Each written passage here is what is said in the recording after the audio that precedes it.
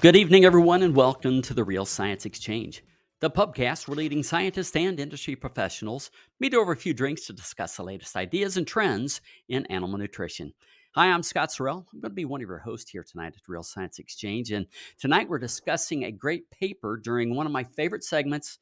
I always say it, Bill. My favorite segment is the Journal Club. Not sure if that's because you're my favorite professor or I just like the Journal Club. Maybe a little bit of both. Before we dive in, Bill, would you mind introducing the guest that you brought with you tonight? Sure, Scott. Good to be back.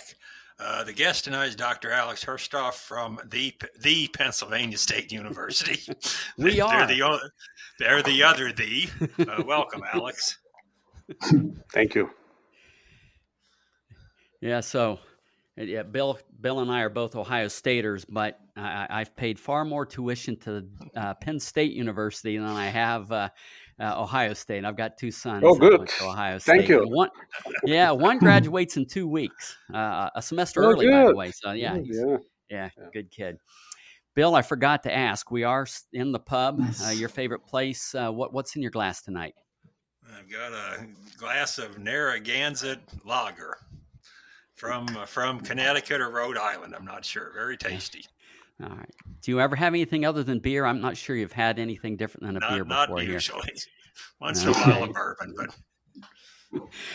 Dr. Herstoff, well, welcome. It's great to have you here. I've heard your name many, many times in the past, usually associated with your work on histidine. And so very interested in that and may have to have you come on to our webinar to talk about some of your work with histidine at some point. It's very good work. Before we get started, are you drinking anything special tonight?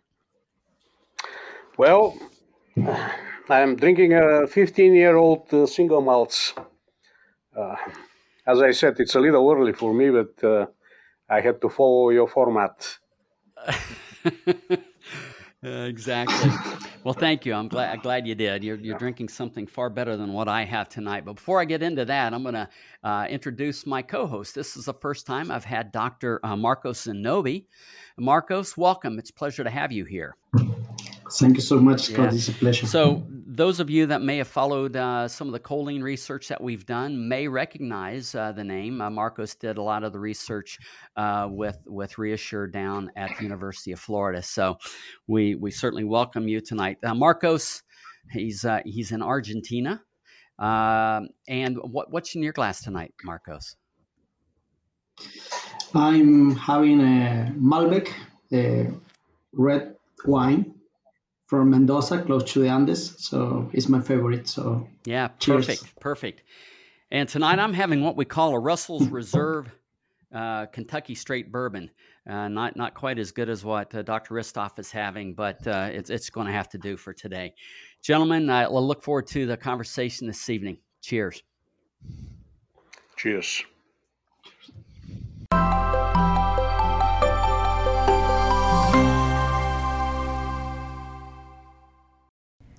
New research is changing everything we thought we knew about choline's impact on the cow and her calf, and top scientists have a lot to say about it. They are presenting new research that supports choline as a required nutrient to optimize milk production, choline as a required nutrient to support a healthy transition, choline as a required nutrient to improve calf health and growth, and choline as a required nutrient to increase colostrum quantity. This new research is solidifying choline's role as a required nutrient for essentially every cow, regardless of health status, milk production level, or body condition score. Learn more about the science that is changing the game and the choline source that is making it happen. Reassure precision-release choline from Balchem. Visit balchem.com/scientistsay to learn more.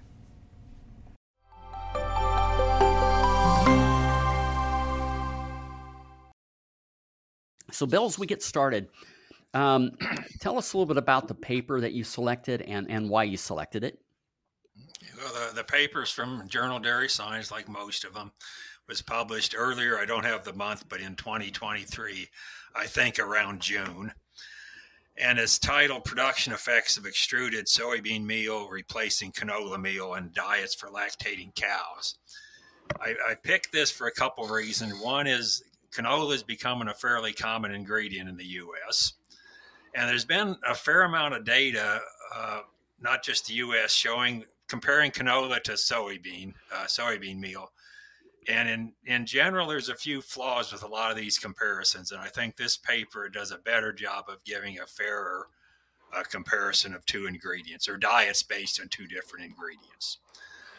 The author of the paper is a graduate student, and Alex can go into his pedigree a little bit, but it's by Sergio Cuevo. And Alex, could you just give us a brief history of him and what he's doing now or in the future? Yeah, sure. I think his last name is pronounced Cueva. Sergio came first as a Zamorano intern. Zamorano is the university down in Honduras. He's from Honduras. Spent a couple of months here at Penn State, and then joined us as a master student. This converted into a PhD degree, and now he's scheduled to finish in spring next year, and interviewing for jobs. I think he's mostly interested in industry jobs, so I don't think he will have any problems finding one. He comes from a coffee farm. His family has a coffee farm in Honduras, and he brought me coffee over the years, and it's great coffee. Alex, what I usually start with is the hypothesis and objectives of the research. Could you go into that briefly on this project? Sure.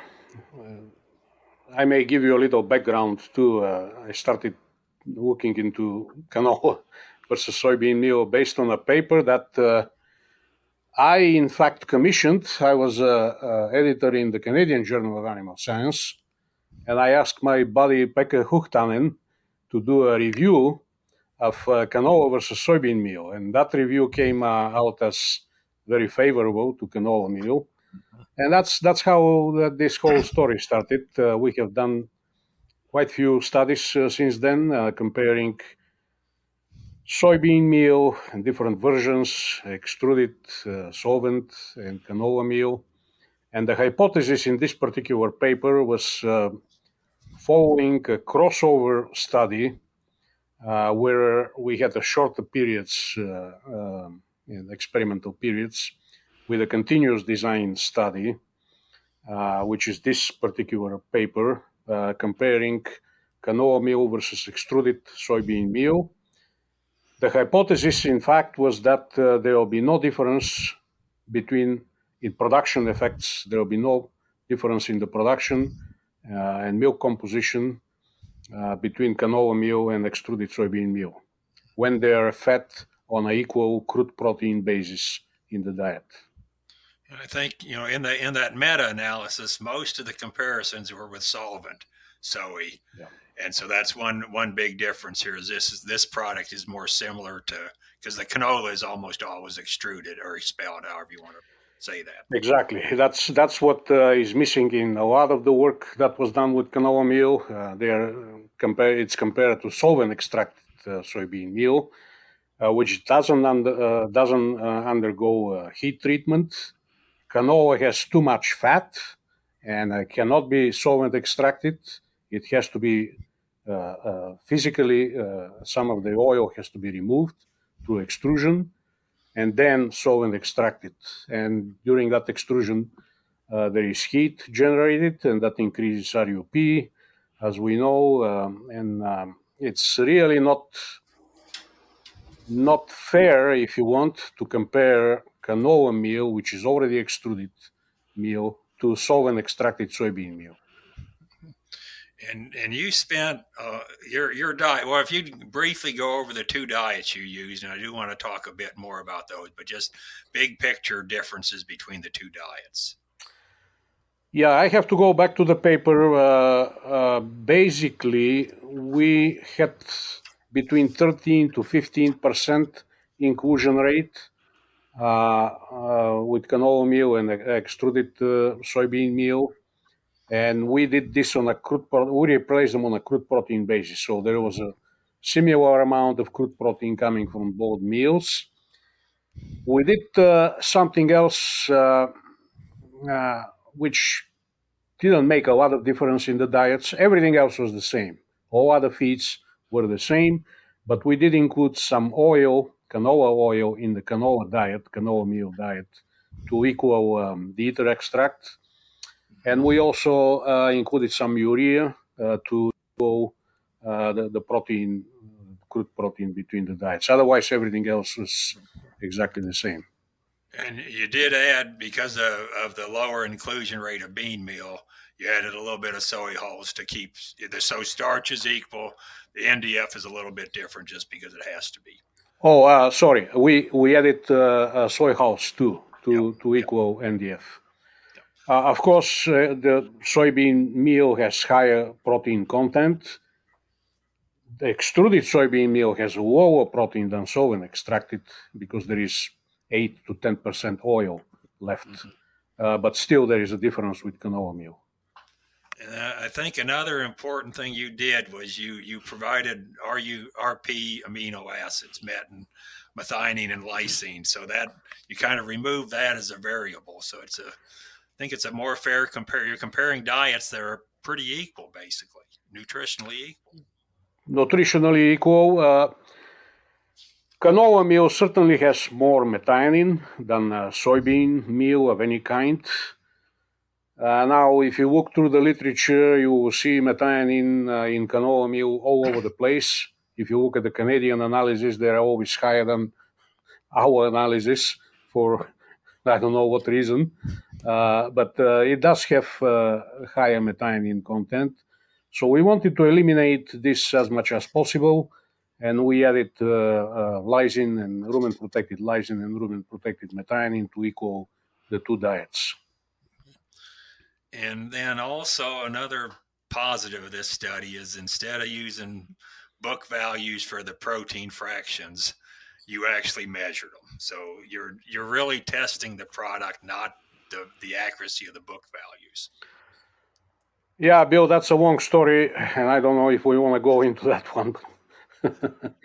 I have my concerns with NASEM. If you go to their, yeah. Let's not go that way. It's from the literature number, but I think it's not the rate constant for canola is, I think, much too high. Yeah, exactly. And NRC was wrong. NRC was wrong. Now NASEM, I don't think it's much better. But certainly because of that, again, extrusion, canola meal typically has lower RDP and higher RUP than what the book values are. One thing that's always, like I said, I think the rate constant in NASEM is way too fast. But the thing you found, and also in NASEM and also in NRC, is that the RUP digestibility is substantially lower for canola, and everybody gets about 80% the value of soy. Yes. Why do you? So I think that's real. Why This do you is think real. Why do you think it's less digestible than soy protein? Yes, definitely. This is one thing that I don't think there is disagreement out there. Even NASEM and NRC has similar values there. The reason, Bill, I think, is the higher ADF-bound crude protein and NDF-bound crude protein. If you look at actually this paper, we did analyze both, and they are considerably higher. Let me go quickly to this. They are considerably higher in canola meal than in extruded soybean meal. So for ADFI crude protein, we have 2.4% for canola meal versus 0.4% for the soybean meal. And NDF bound crude protein is 6.3 versus 0.7. So I think that that's the main reason for this difference. Do you think that's a factor of processing or the plant? No, I don't think it's a factor of processing. It's actually related to the plant protein.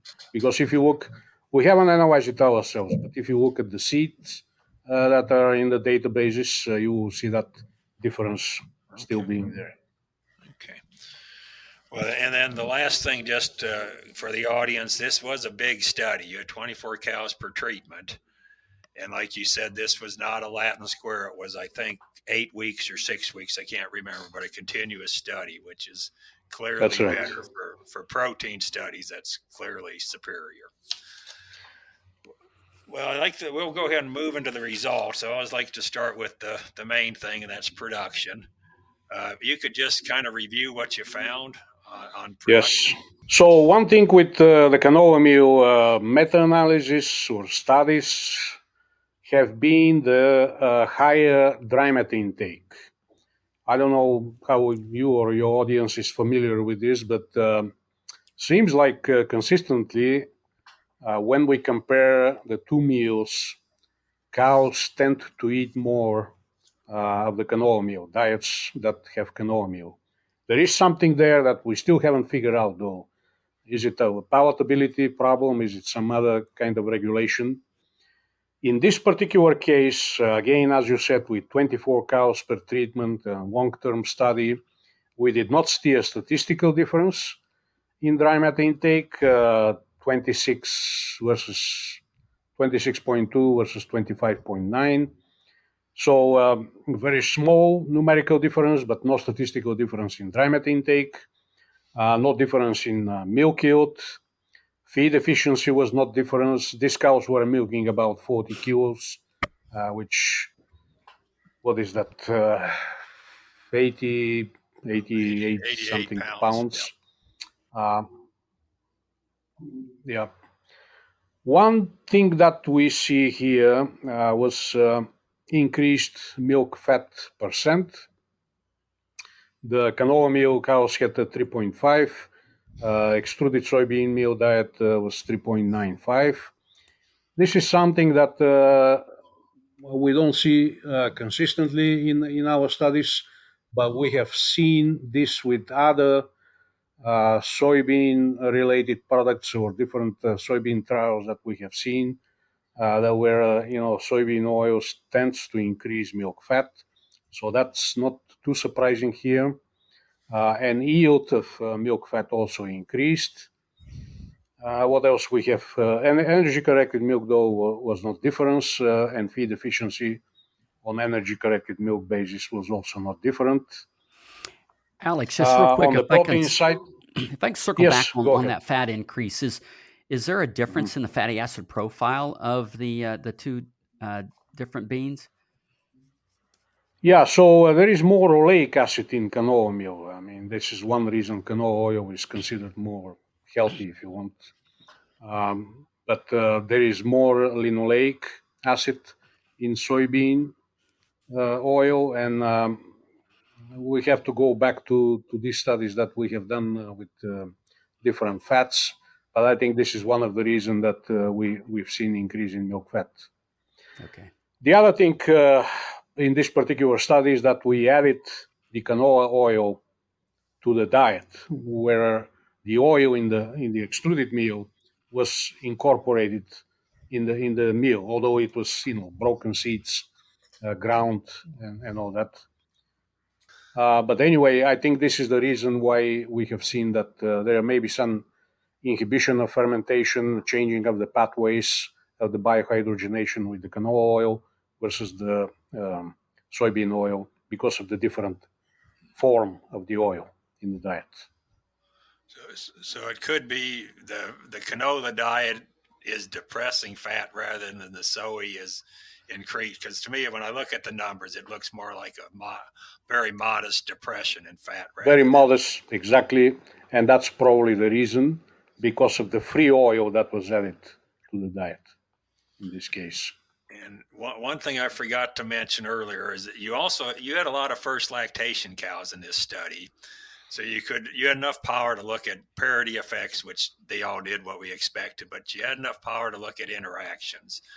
And I just want to say you basically found none. So these results are applicable to both first lactation and older cows, which a lot of studies are underpowered to look at parity interactions. So I just wanted to mention that. Exactly. For some things, we did find interactions in there in the tables. Milk protein yield, for example, was affected differently in primiparous versus multiparous. MUN, I should have mentioned that was also tended to be higher for the soybean diet versus the canola meal. And that's, again, typically what we will see when we compare canola meal versus soybean meal.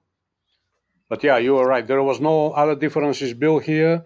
In body condition score, we monitored body weight, which is one thing we uh, emphasize with discontinuous trials when we look at amino acids, particularly, or protein. And there was no difference there as far as I can tell here. Yeah, and when I did some calculations on total energy use using NASEM equations, and the soy diet, if you based on milk maintenance and body weight change, had about one megacal more energy, but with all the estimates, that there's no difference at all. Those are well within the errors of estimation. Yeah. So these diets were probably pretty equal in NEL or ME both. Yeah. You measured some. We'll go briefly into this, but you had cannulated cows, some cannulated cows. So you did measure some rumen fermentation measures. Can you kind of go over the important findings on that? Yeah, let me take a look at that table. So we did see an increase in total VFA concentration, no difference in pH. That probably goes back, Bill, to the fat, to the oil that was added, free oil, with the canola diet versus the extruded soybean diet, because that's a quite a significant difference here in the total VFA. So there may have been some inhibition of the free oil versus the extruded soybean meal, where the oil was basically enclosed into the seed material.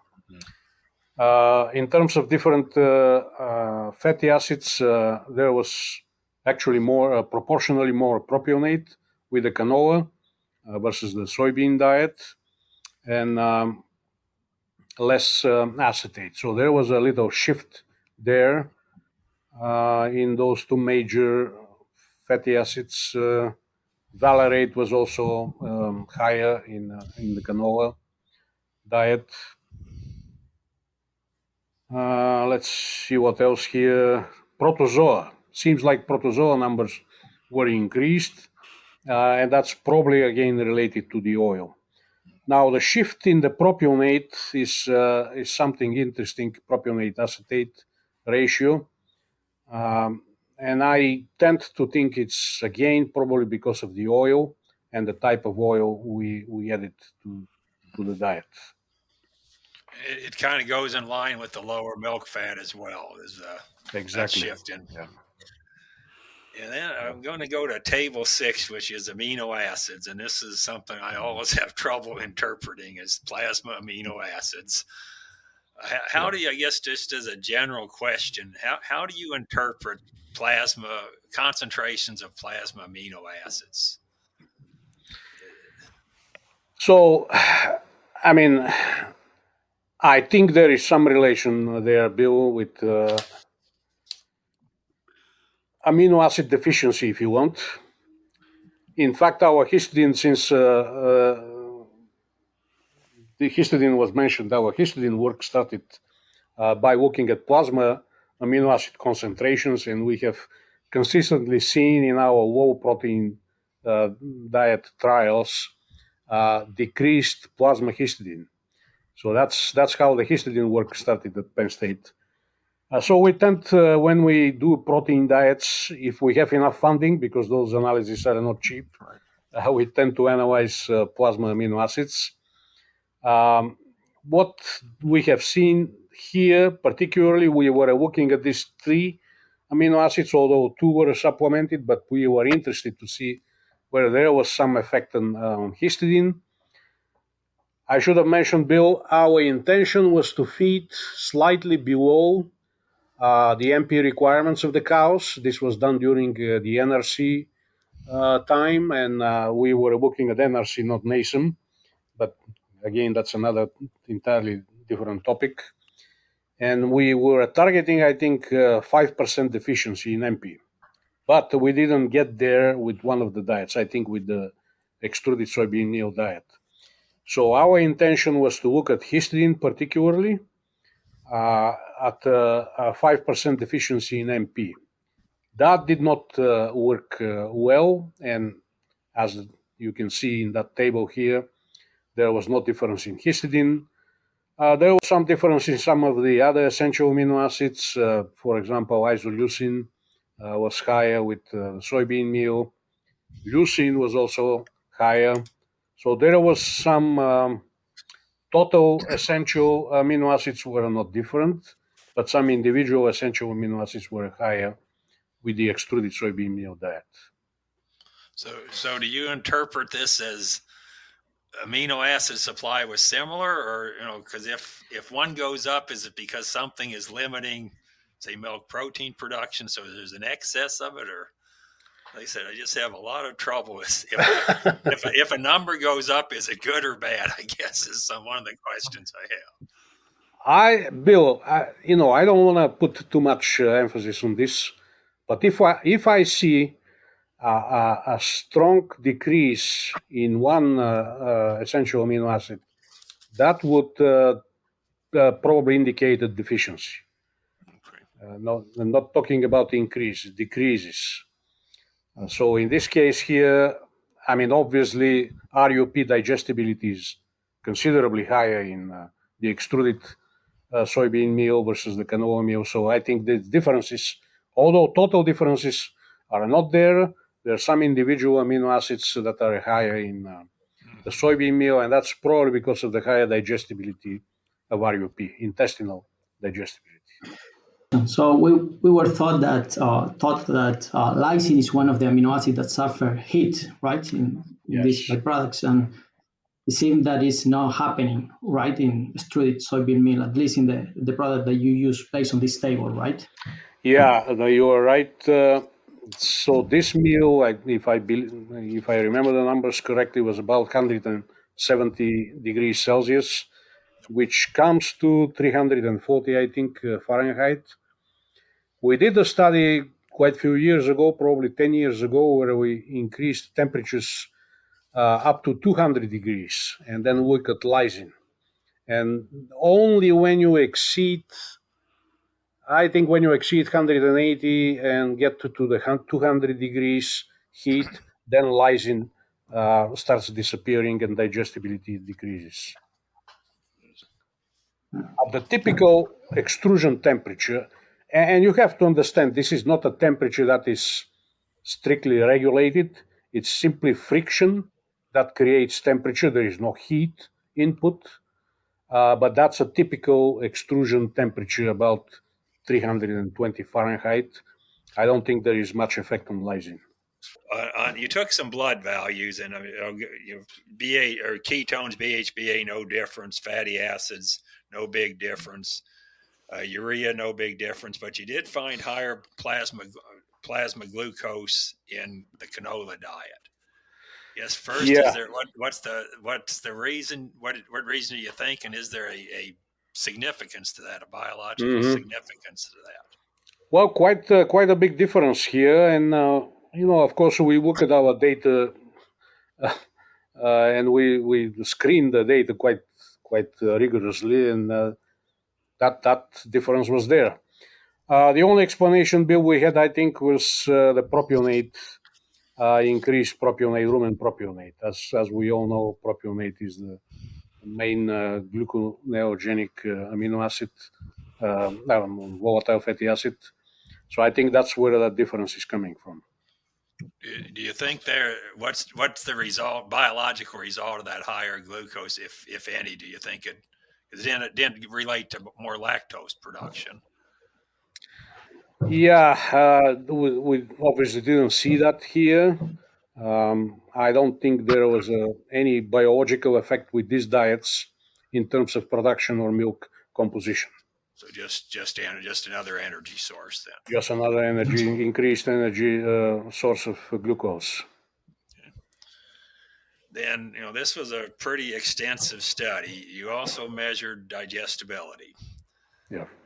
Which I spent 30 years measuring digestibility, so I always like digestibility data.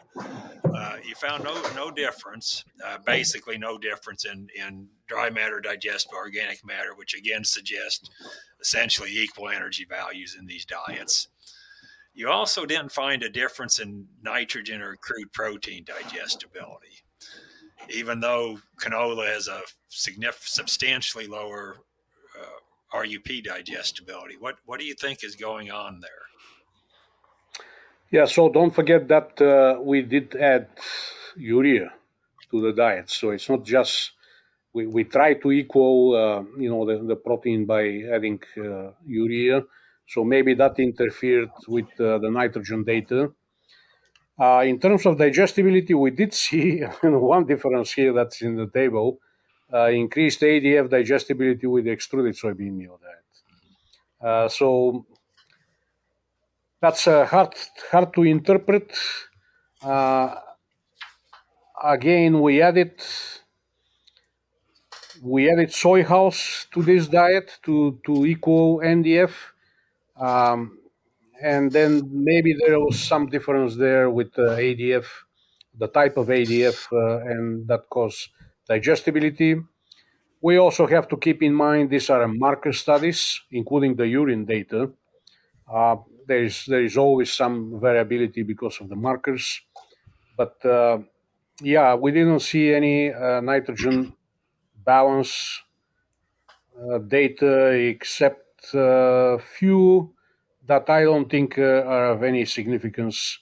There was some interactions here between with parity, but I don't think these are important differences to discuss. You found a better ADF digestibility with soy diet, which to me, the fiber in canola meal isn't very digestible. Yeah. Whereas the fiber in soy hulls is quite digestible. So I think that explains it. But you also you didn't find a difference in NDF digestibility, and usually those are pretty highly correlated. Yes. What do you think's going on there? I can't tell you why we didn't see that difference here. In fact, there seems to be almost numerically higher NDF digestibility with the canola meal versus extruded soybean meal. Again, those are complete diets. The influence of canola and soybean meal in these diets at 13-15% inclusion and very low NDF in both feeds will be small. So there is a lot of variability here, and I wouldn't put too much emphasis on these differences.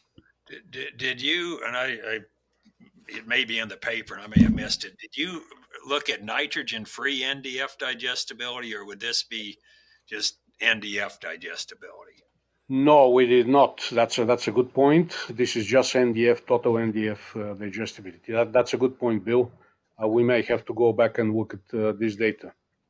The diets are, like you pointed out earlier, are quite different in NDIN or NDICP. That's and that right. might explain That's it. right. The two feeds are different. The diets may not be that different. Exactly. And then in your nitrogen digestibility data, again, they're both very good, and it's marker data, but they look very reasonable. It isn't like you've got some goofy numbers. They here. do. Yeah.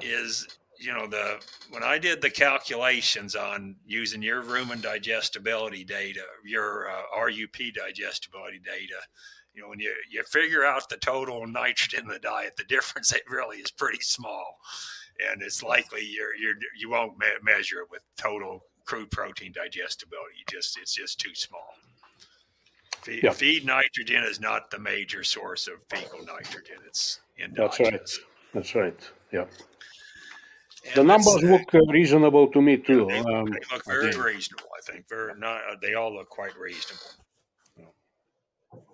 So I have a question related with the diet probably, and maybe it's a little bit out of the topic, but in my world, sometimes we tend to use corn silage as the only source of forage. Do you think that changing from canola meal to extruded soybean meal will have different result in that kind of diet, 100% corn silage forage. In this diet, you have 15% or 14% alfalfa silage, haylage, sorry. It's Do you think that the forage source will change the response? okay. Well, if I understood your question, it's not 100% corn silage diet. We have alfalfa haylage. We had a little bit of straw as well here. You are asking if the diet was completely corn silage forage? Is that what you are asking? Okay. Yeah.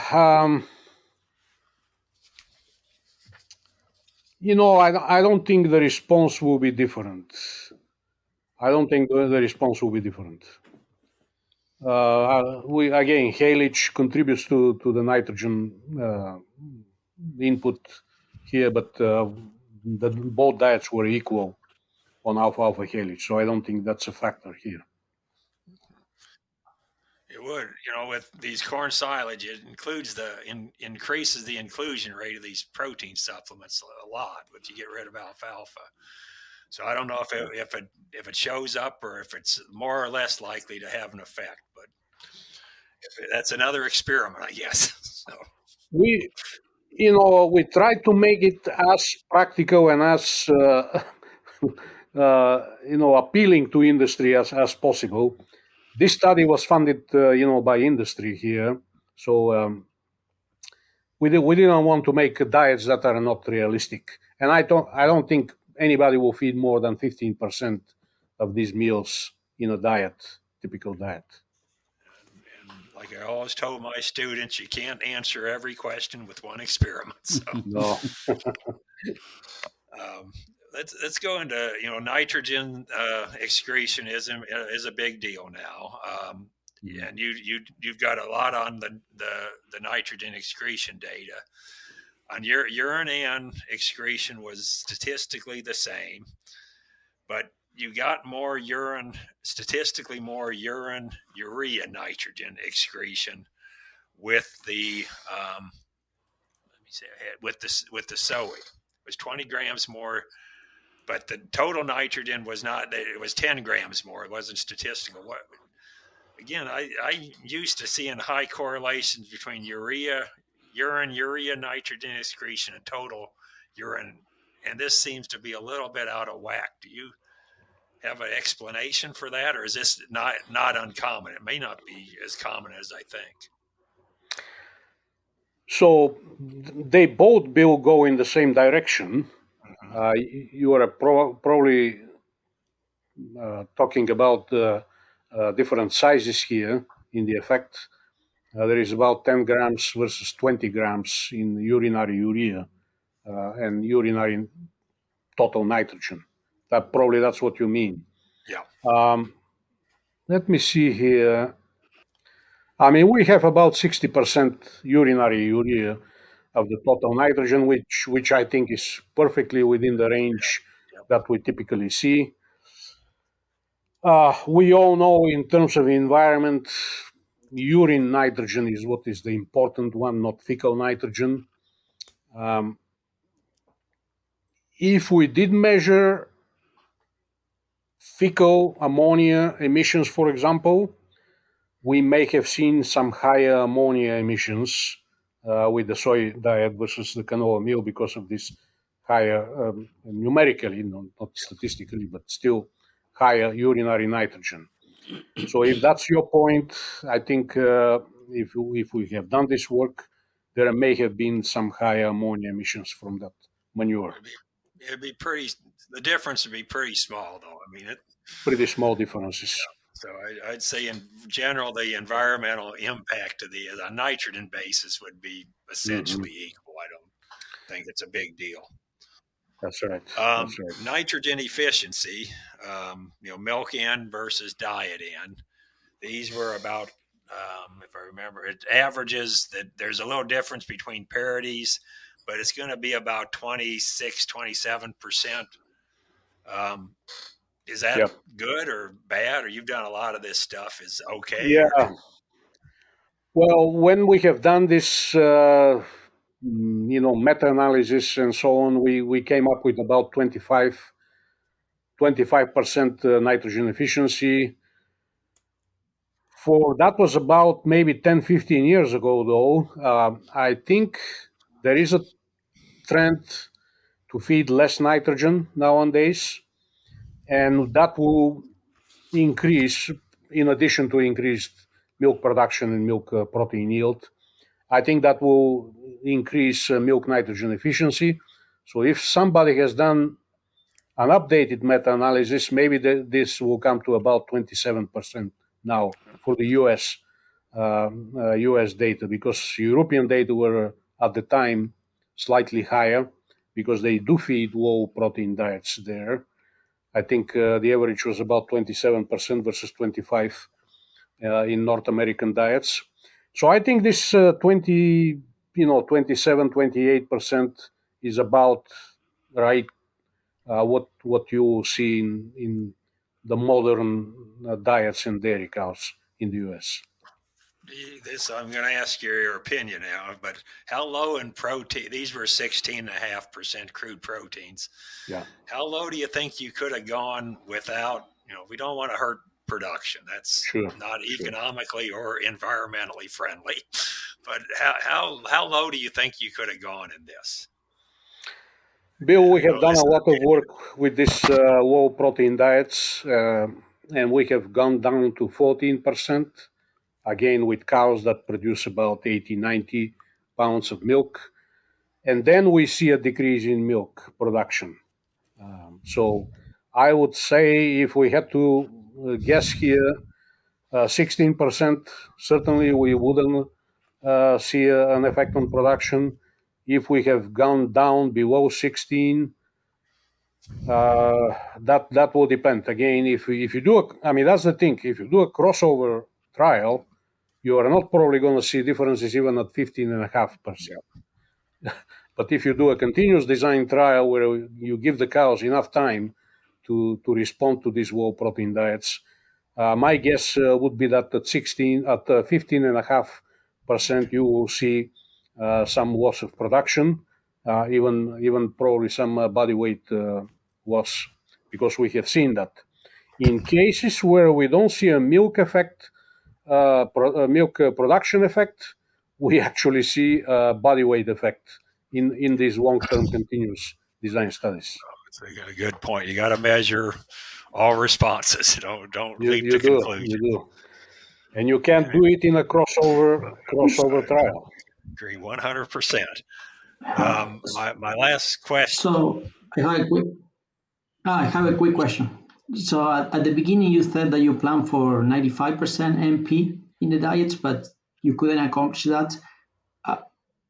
If you were able to do it again and accomplish the 95% NP, there is any result here that would change? Probably the protein metabolism, but in terms of production, do you think that's... The efficiency, certainly, the nitrogen efficiency would improve, and nitrogen losses would increase. I don't think we would have seen changes in the milk, in the milk production responses, or the milk protein effects. Because again, I don't want to go too deep into this, but at 5% in our data, 5 to 7% NP deficiency, but this is NRC, Bill. We have not seen a decrease in milk production or milk protein effects. When we go below 5-7% deficiency, then we have seen a decrease in production. That's because NRC were overestimating NP. Yes, NRC was overestimating, no question about this.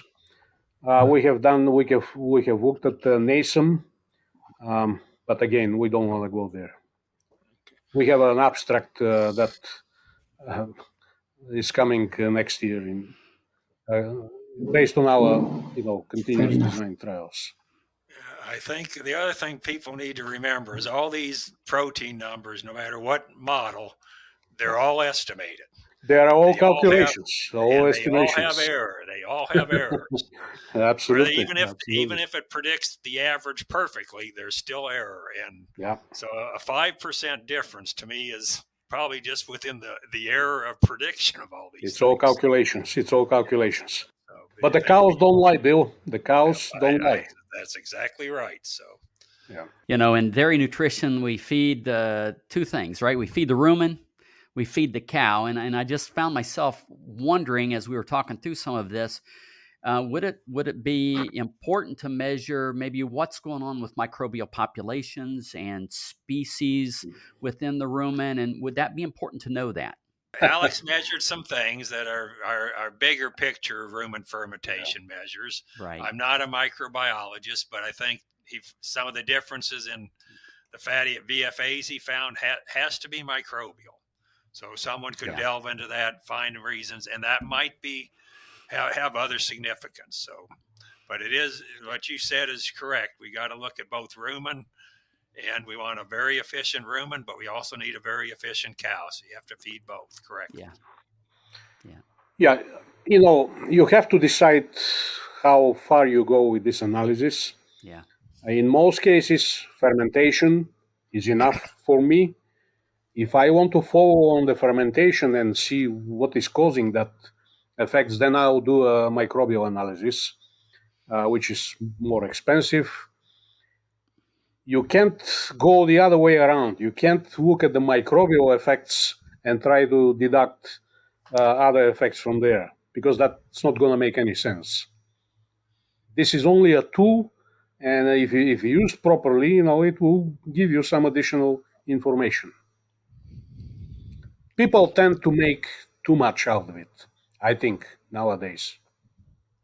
Yeah, makes sense. Marcos, anything else? I know this is your first time to the Real Science Exchange. I forgot to tell you, your primary job is to at least come up with one question to stump Bill. I'm not sure we've done that yet today.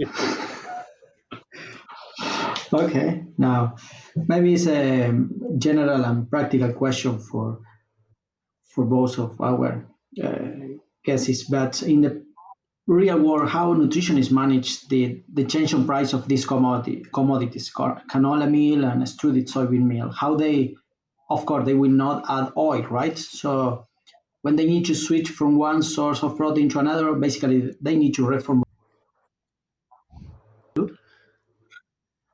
I'll answer first and let Alex have the final word. You know, if you look at the meta-analysis, very often it's you replace it on a crude protein basis, and then you fill it in with maybe starch or byproduct fiber. And, you know, we don't balance diets for crude protein anymore. And so I think one of the strengths of this study is they looked at a ton of amino acid supply, MP supply, RDP, all this stuff, and tried to make these diets truly equal nutritionally, not just equal in crude protein. And I think that's why in this study they were equal, because the diets were equal. In a lot of these other studies, the diets are not equal. They're not the same diets. Again, I'll just reiterate what Bill said at the beginning. You cannot compare solvent extracted soybean meal with canola meal and say this is better than that one. It's comparing, as you say, apples and oranges. You know, a fair comparison is with something that has gone the heat treatment that canola meal is undergoing when it's processed. And in that case, there will be no difference. Our data show that if you do this, there will be no difference in production responses. Gentlemen, what I'd like to do as we wrap up here is give each of you an opportunity just to kind of give your final thoughts. And Marcos, I'm going to start with you. What's some things that you might have learned today that has application for the producers and customers that you call on? Tonight's last call question is brought to you by NitroSure Precision Release Nitrogen. NitroSure delivers a complete TMR for the rumen microbiome, helping you feed the microbes that feed your cows. To learn more about maximizing microbial protein output while reducing your carbon footprint, visit balchem.com/nitrosure. Well, the application and something that I will use in the future is that when we switch from one and change, basically have the same diet, basically as Bill and Alexander says, right? You don't change production or components in the milk, right? Something that's, I see those mistakes quite often, okay? Even with soybean meal versus extruded soybean meal, which are different protein sources, similar but different. So something, a mistake that I saw quite often here in Latam. So that's my take-home message. Thank you for that, Marcos. So, Alex, what's welcome. a few things that you think you learned from the study that you'd like to share with the audience tonight? And our audience typically is consulting nutritionists, feed company nutritionists. We've got a lot of academia out there, students. So what kind of things would you like to impart to them? I mean, again, I will just repeat what I already said. If feed intake, when you're comparing these two meals, if feed intake is not affected, you will have similar response between extruded soybean meal, not solvent extracted soybean meal, and canola meal.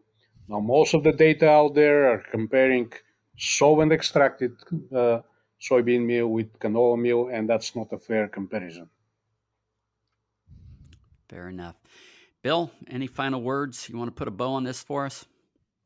Well, I just want to emphasize, when there's a lot of papers out there comparing ingredients, that's not an uncommon thing. And readers need to look at the diets, not just make sure you see if a diet is deficient in RDP because of an ingredient substitution, does that make the ingredient bad or does it make the diet bad? So really delve into the details when people are comparing two different feed supplements to say, are the diets really equal? And are you comparing the ingredients or are you comparing difference in diets? Yeah, nice summary, Bill. Gentlemen, this has been a lot of fun. I learned a lot. This has been very engaging. I want to thank you for joining us here tonight at the Real Science Exchange. To our loyal listeners, thank you once again for coming along with us on this episode of the Journal Club. We hope you learned something. We hope you had some fun, and we hope to see you next time here at the Real Science Exchange, where it's always happy hour and you're always among friends. We'd love to hear your comments or ideas for topics and guests. So please reach out via email to anh.marketing@balchem.com with any suggestions, and we'll work hard to add them to the schedule. Don't forget to leave a 5-star rating on your way out. You can request your Real Science Exchange t-shirt in just a few easy steps. Just like or subscribe to the Real Science Exchange and send us a screenshot along with your address and t-shirt size to anh.marketing@balchem.com. Balchem's Real Science Lecture Series of webinars continues with ruminant-focused topics on the first Tuesday of every month, monogastric-focused topics on the second Tuesday of each month, and quarterly topics for the companion animal segment.